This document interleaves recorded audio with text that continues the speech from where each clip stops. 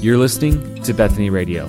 More content is available on iTunes or online at BethanyBibleLeroy.com. Eureka, I have found it.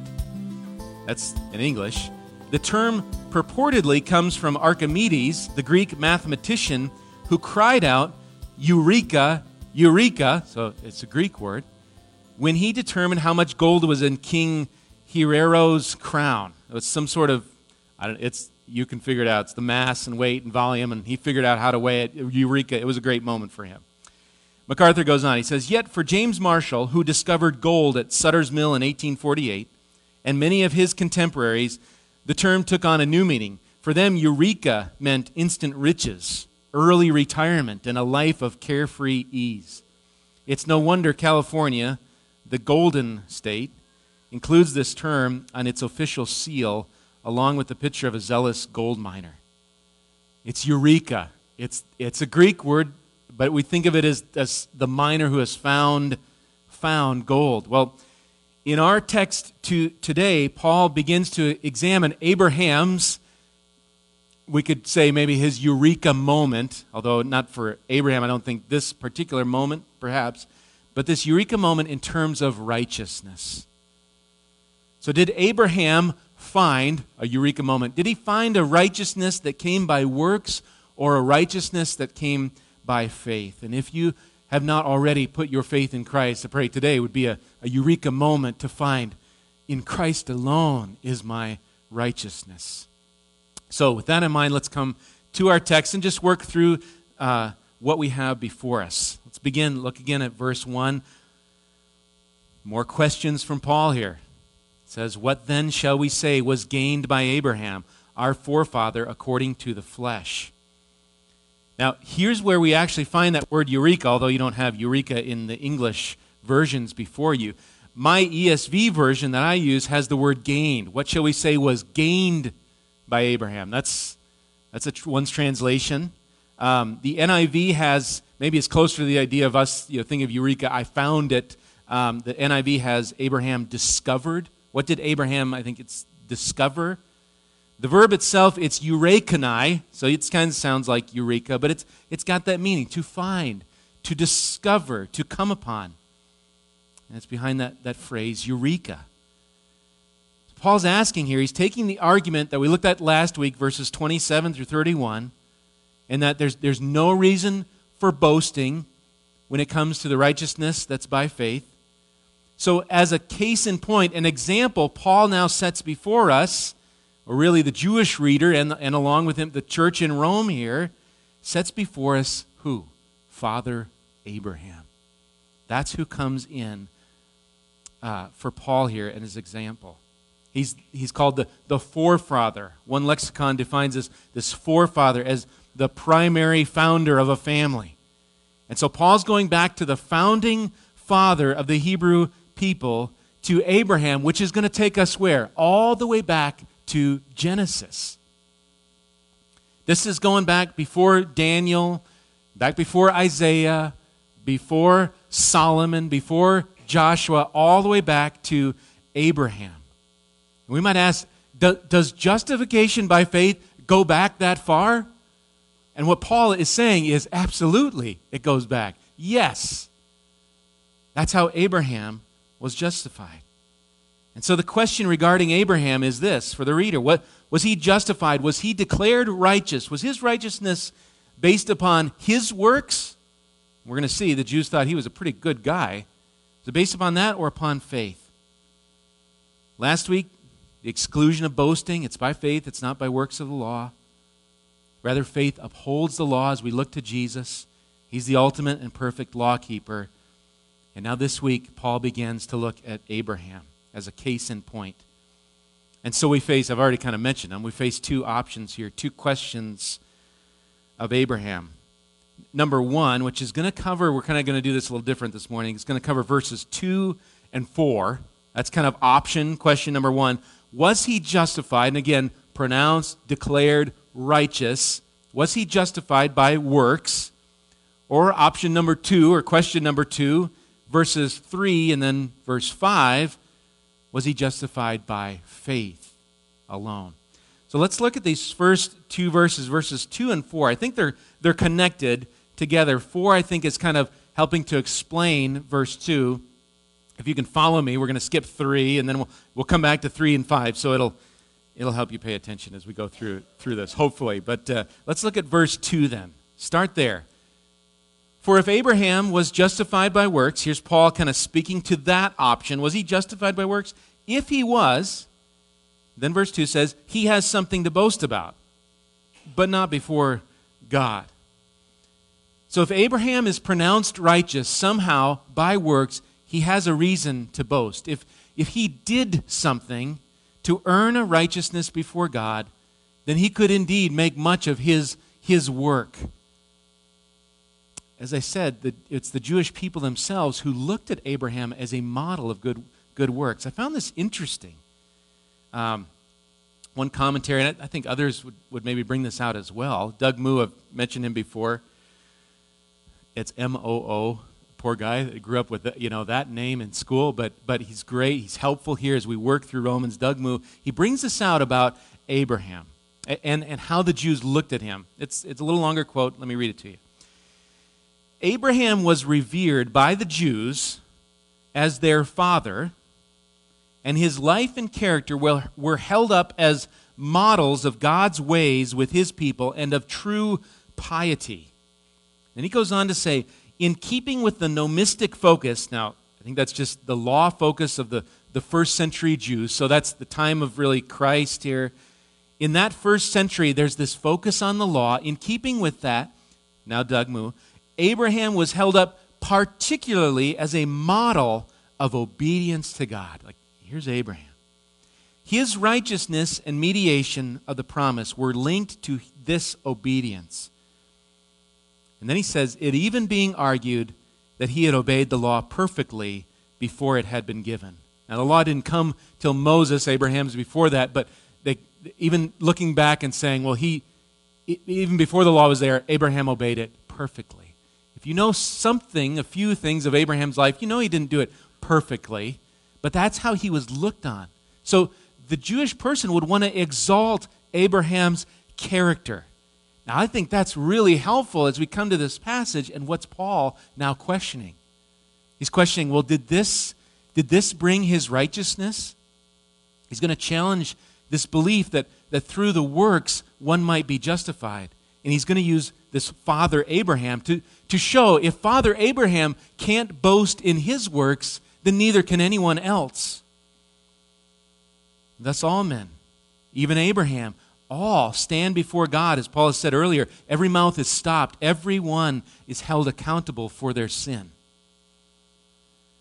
Okay, so instead of going right to verse 3, that's kind of verse 2. Was he justified? He's got something to boast about, but not before God. Okay, Paul's vision here. What's the standing before God? There's no boast for Abraham of works before God. Now look at verse 4. Kind of a parallel I think it's kind of an explanation here of verse 2. So just jump over. Let's look at verse 4. Was Abraham justified by works? Verse 4, explanation. Now to the one who works, his wages are not counted as a gift, but as his due. Paul's explaining, he's pointing out, he's using illustrations for us, this concept of working and wages. There's something that is earned, and therefore it's something that one could boast in. It's obviously it's not a gift. The worker deserves the wages. He's earned it. It's due for the work that is performed. If you put in so much effort, you get the wages, and they're rightly earned for that effort. It's what's owed to you. And so the temptation in any religion is to work, to earn. Well, if I have to work to get a paycheck, if I have to work to earn this, then I must have to work to earn some sort of righteous standing before a holy God. But this is set against the word, and maybe I read over it quickly, it's set against the word gift here. You see it there, midway towards the end of verse 4. To the one who works, his wages are not counted as a gift. Comes from the word charis. Wages are not counted as a gift, or that word, I think grace, comes also from this word, gift, grace. A gift to be a gift, or grace to be grace, it's unearned. It's unmerited. We used that illustration a couple weeks ago of Santa Claus, and it's just such a wrong impression of you get gifts from Santa Claus if you're naughty or nice, and that determines it's not a gift. It's something you earned from Santa Claus. It's like a wage. The gift is unearned. Grace is unmerited, unearned. And Paul is going to argue that Abraham did not earn righteousness. It was not his due for good works. It was a gift that comes by faith in the Lord. Leon Morris makes an important distinction here on working and the worker that deserves a wage and the one who trusts in God. I think this is helpful. He says this: the contrast is not between the worker and the non-worker. He says this in parentheses. Paul is not canonizing laziness. What Paul is saying is just don't do anything. Just sit down. The less you work, the better it is. He's not saying that in particular. Morris goes on to say, the contrast is between the one, hear this, between the one who trusts in his works and the one who trusts in God. That's the distinction. The trusting person does not stand before God in the capacity of a paid laborer receiving his due for work done, but as a believer. He has no good works to plead, none. That's what Morris states here. It's a statement to our righteousness before God. Is it wages due us for obedience, or is it by faith? If Abraham was justified by something he had done, he's got some reason to boast, but not before God. And so we come to verse 3. This is Paul. In Paul's sermon here, this is Paul's main text, and it's verse 3. Another question. For what does Scripture say? Abraham believed God, and it was counted to him as righteousness. Now, just note this before we get to this verse. Where does Paul go for arguments? Scripture. In particular, the Old Testament. We're going to look at it in a minute. Genesis 15. This is not Paul's, just his opinion. I think this is how it should work. I'm trying to figure it out. He said, no, Scripture backs this up. It's not his opinion on boasting. It's what Scripture teaches. And it teaches it where? We're going to go to the very first book of the Bible, Genesis. Righteousness by faith, this sola fide, this faith alone that we talked about of the Reformation, is not something the Reformation some 500 plus years ago came up with. It's not from Luther. It's not from Calvin. It's not from Augustine, even earlier. It's not even from Paul himself. It actually goes back further than all of these. All the way back to Genesis. So, let's go there. Let's go where Paul goes, to Genesis chapter 15. We'll only go a couple spots, but just to Genesis 15. Head here, and we're going to read a little bit of the context around this particular passage that Paul is quoting from in our Romans chapter 4, verse 3. And so here, I know we're just kind of jumping right into Genesis. Here we meet Abraham, although at the time this is Abram. I'm just going to call him Abraham for the sake of simplicity and kind of what Paul uses. God has already called out Abraham and his family from the east, and actual Joshua talks about this, a family of idolaters. This is interesting. It's not even that Abraham came from a pious, God-fearing family. He came from a family of idolaters. That's Joshua 24. I don't remember the verse if you want to look that up later. But here's Abraham now. As we come to chapter 15, I don't know exactly the age right here. He's at least past the age of 75. He's received the word of the Lord, the word of God, that his offspring is going to inhabit this land of Canaan that we looked at in the books of Joshua and Judges, the land of promise. And yet here in Genesis 15, Abraham remains childless. And so let's read, our verse is going to come at verse 6, but let's read starting in chapter 15, verse 1, and coming up to that. So it says this: After these things, the word of the Lord came to Abram in a vision.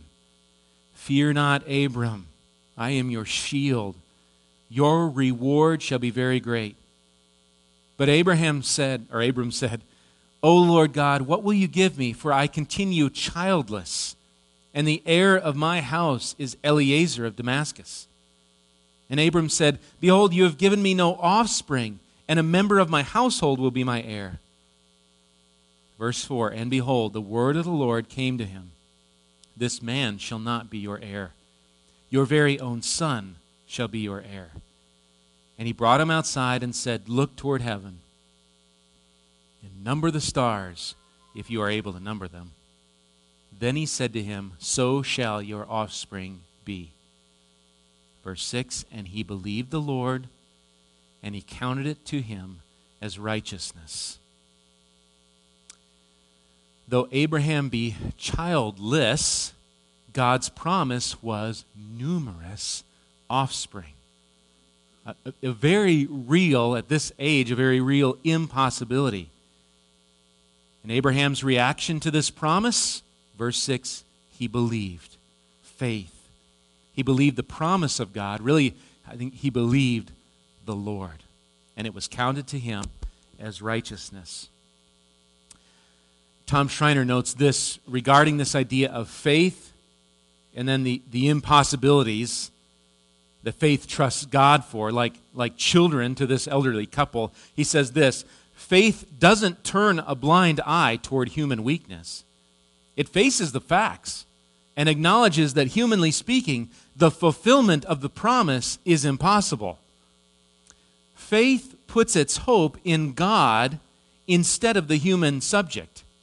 Indeed, faith glorifies and honors God, for it confesses that God can do what he has promised. That's faith. Faith believes beyond what looks possible. Now, just a side note, I think, because many can use this language of faith and then kind of get sidetracked to connecting faith to, well, enough faith and you're going to get material wealth and prosper in your health. And if you just have enough faith, and faith begins to just look at faith and these impossible things. There is some truth in that. We must trust God for these things. Whatever he gives, thy will be done. Whatever the birds of the air, they not sow or reap or store away in barns, yet your heavenly Father feeds them. We can trust the Lord. I don't think it's different than putting faith for that new car tomorrow and just get some faith going. And there's plenty of those guys out there on TV or wherever they are. What we want to come away with here is the emphasis. What is truly impossible? It's not wealth and all that. It's this question, how can a holy God justify the ungodly, the unrighteous? How does that happen? That's the impossibility. And it's by faith in Jesus. That's what we've been seeing in Romans. Which presents a question for us here in Genesis, at least for me, maybe it's yours. Doesn't true faith then call for faith in Jesus? And Mike, I'm reading verse 6, and I don't read about Jesus. How is Abraham counted righteous with, does it seem like kind of a general faith here? You just have faith, and that's righteousness, or what's going on here? Did Abraham look to Jesus? Might be the more straight question. And it can puzzle us. I think there's a couple answers. I'm just going to use the best one that I found, and I love it because where does it come from? Jesus himself. When you get an answer from Jesus, that's where it. Not that he speaks in his word. So we're in Genesis 15. Why don't you head with me to John 8? We're going to work our way back to Romans now. Kind of saw the context of Genesis 15. Look at John 8:56. It's worth just seeing this. What did Abraham see? Now I think you could make some arguments for this idea of offspring and even the promise that goes back to Genesis 3:15 and the seed of the woman that would bruise the head or crush the head of Satan. And so Abraham looked towards maybe that offspring, and Sarah would have offspring, and there was a hazy promise there. I think that's because you've got the Old Testament gospel already further back than Abraham himself, back in chapter 3. And what else is in chapter 3? The fall. So there's the gospel.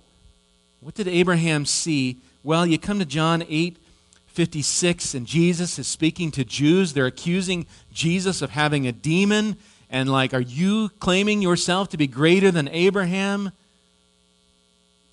Jesus says in verse 56, you see it in your text, John 8:56, your father Abraham rejoiced that he would see my day.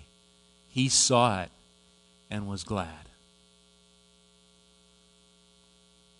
D.A. Carson notes here on this text in particular, he says, the fact remains that Jesus identifies the ultimate fulfillment of all Abraham's hopes and joys with his own person and work. Now, I don't know, beyond this, I don't know all the ins and outs, how is this and how did Abraham see? Somehow, we must say by God's grace, for that is how faith comes, by his grace, Abraham, as hazy as it might have been, looked towards Christ. And this faith is credited with righteousness. All right, maybe that's helpful for that question. Head back then to Romans 4, and let's look at verse 5. So just now make your way back to Romans chapter 4. And as we did, we looked at verse 3. Now we're kind of skipping over 4 into 5, but I'm just going to start at 4 because it helps make sense. So Romans 4, verse 4, look there as we go into verse 5. Now to the one who works, we've already looked at this, his wages are not counted as a gift, but as his due. And to the one who does not work, but believes in him who justifies the ungodly, his faith is counted as righteousness.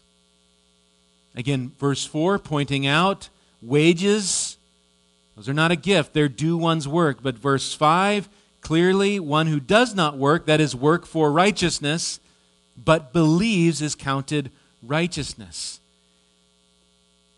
And counted as righteousness. And so you've got that word counted here. I think we've already seen it twice. We're going to see it more here. I think it's maybe I believe 8 times even in verses 1 through 12. It's kind of a mathematical, obviously, counting, 1, 2, 3, 4, counting, mathematical, and accounting type term. Again, set against the backdrop of verse 4, it's what helps us. So verse 4, the worker's wages are, and there's our word, they're counted or they're credited to one's account. The wages are counted. Thus, one's belief in God is then counted, credited, not as a work. That's the clear distinction, but as a gift. And they're counted because it looks towards Christ. Our righteousness that is by faith, it runs through, it looks upon Christ and his righteousness, his redemption, his propitiation that we looked at the other week from Romans chapter 3.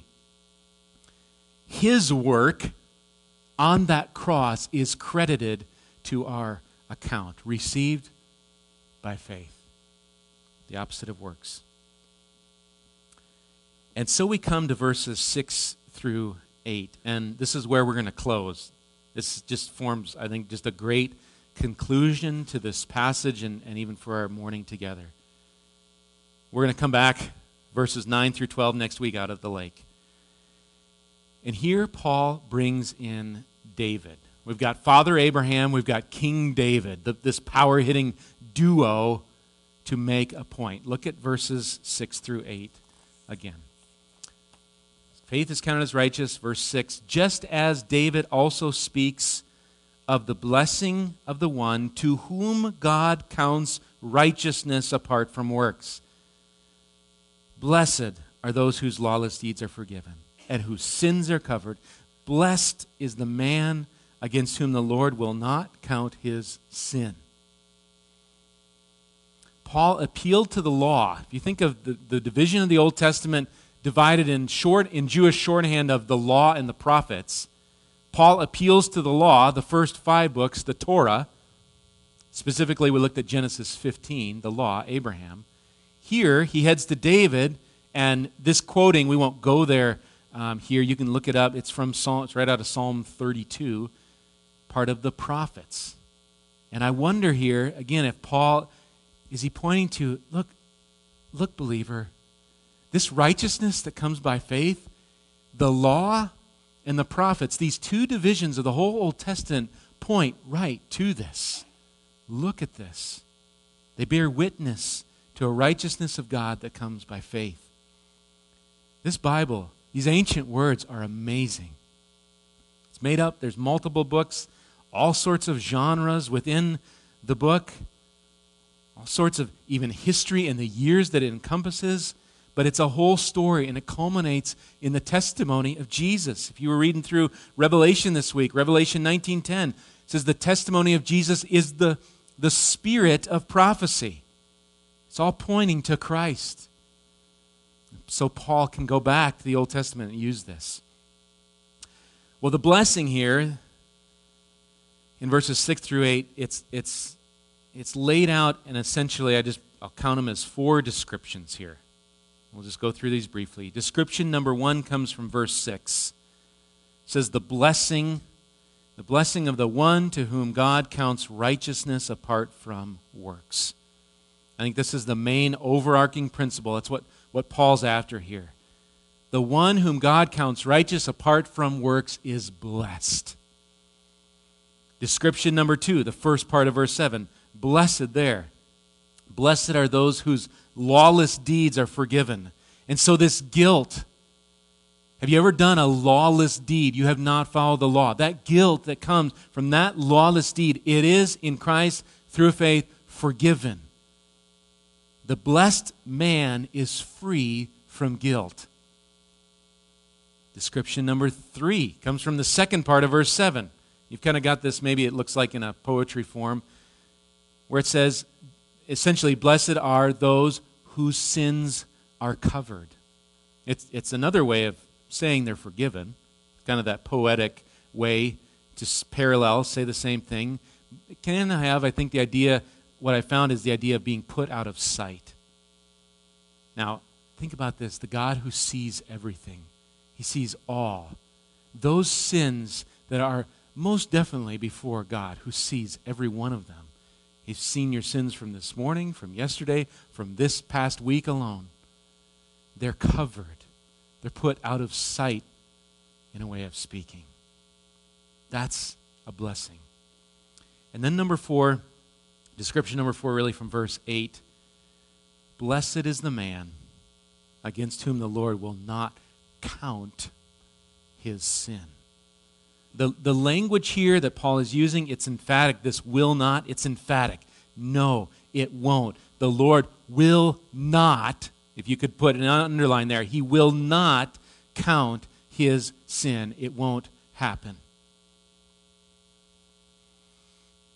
Often, and rightly, we equate blessedness with a lot of things. Life is going well. I've got so many kids, or so much money, or I've got good health. These are blessings.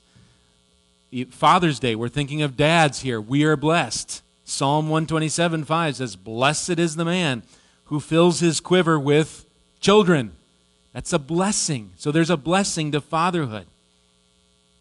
But dads and everybody else, let's not miss this greatest blessing.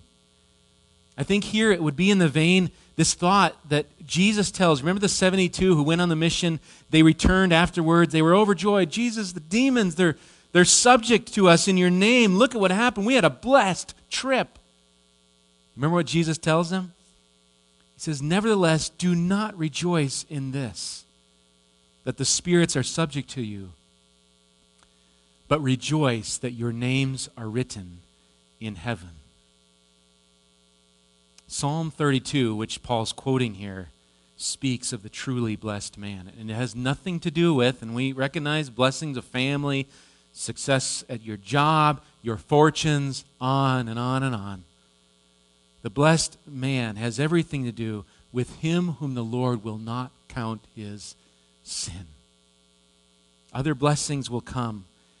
Let us not miss that our relationship via faith in Christ is restored to God.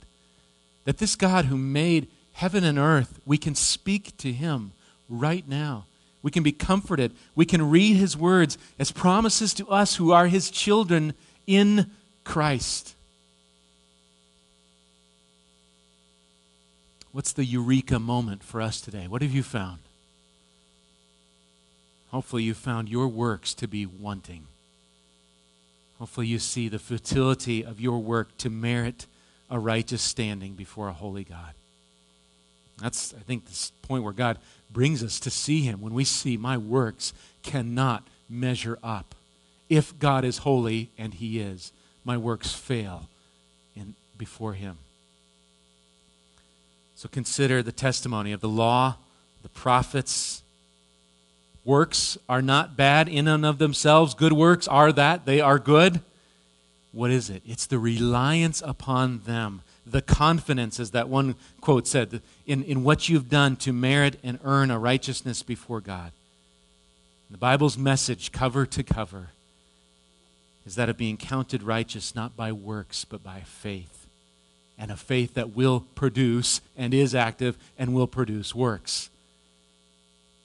But it's faith. Faith in the object of our faith, the one who satisfied the wrath of God on the cross on our behalf, that we might be counted righteous based upon his works. May we, like Abraham, rejoice. He rejoiced to see my day. Let's pray.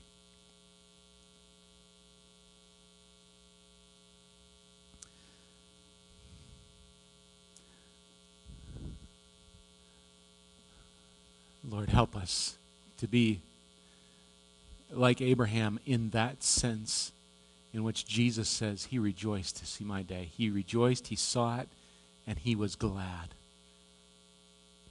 Lord, there are a million other things that we are hoping for that will make us glad.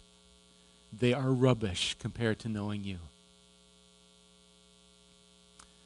Lord, may we see on this Father's Day and every day till we rejoice with you for all the days of eternity, the glories of a righteousness and a grace counted to us, not by earning it, not as a wage that is due us for some great piety in our own, but based on Christ. May you indeed, as John the Baptist says, may Jesus, you increase, and may we decrease. And may in all this you get the glory. We pray in your name. You've been listening to Bethany Radio, a production of Bethany Bible Church in Leroy, Minnesota.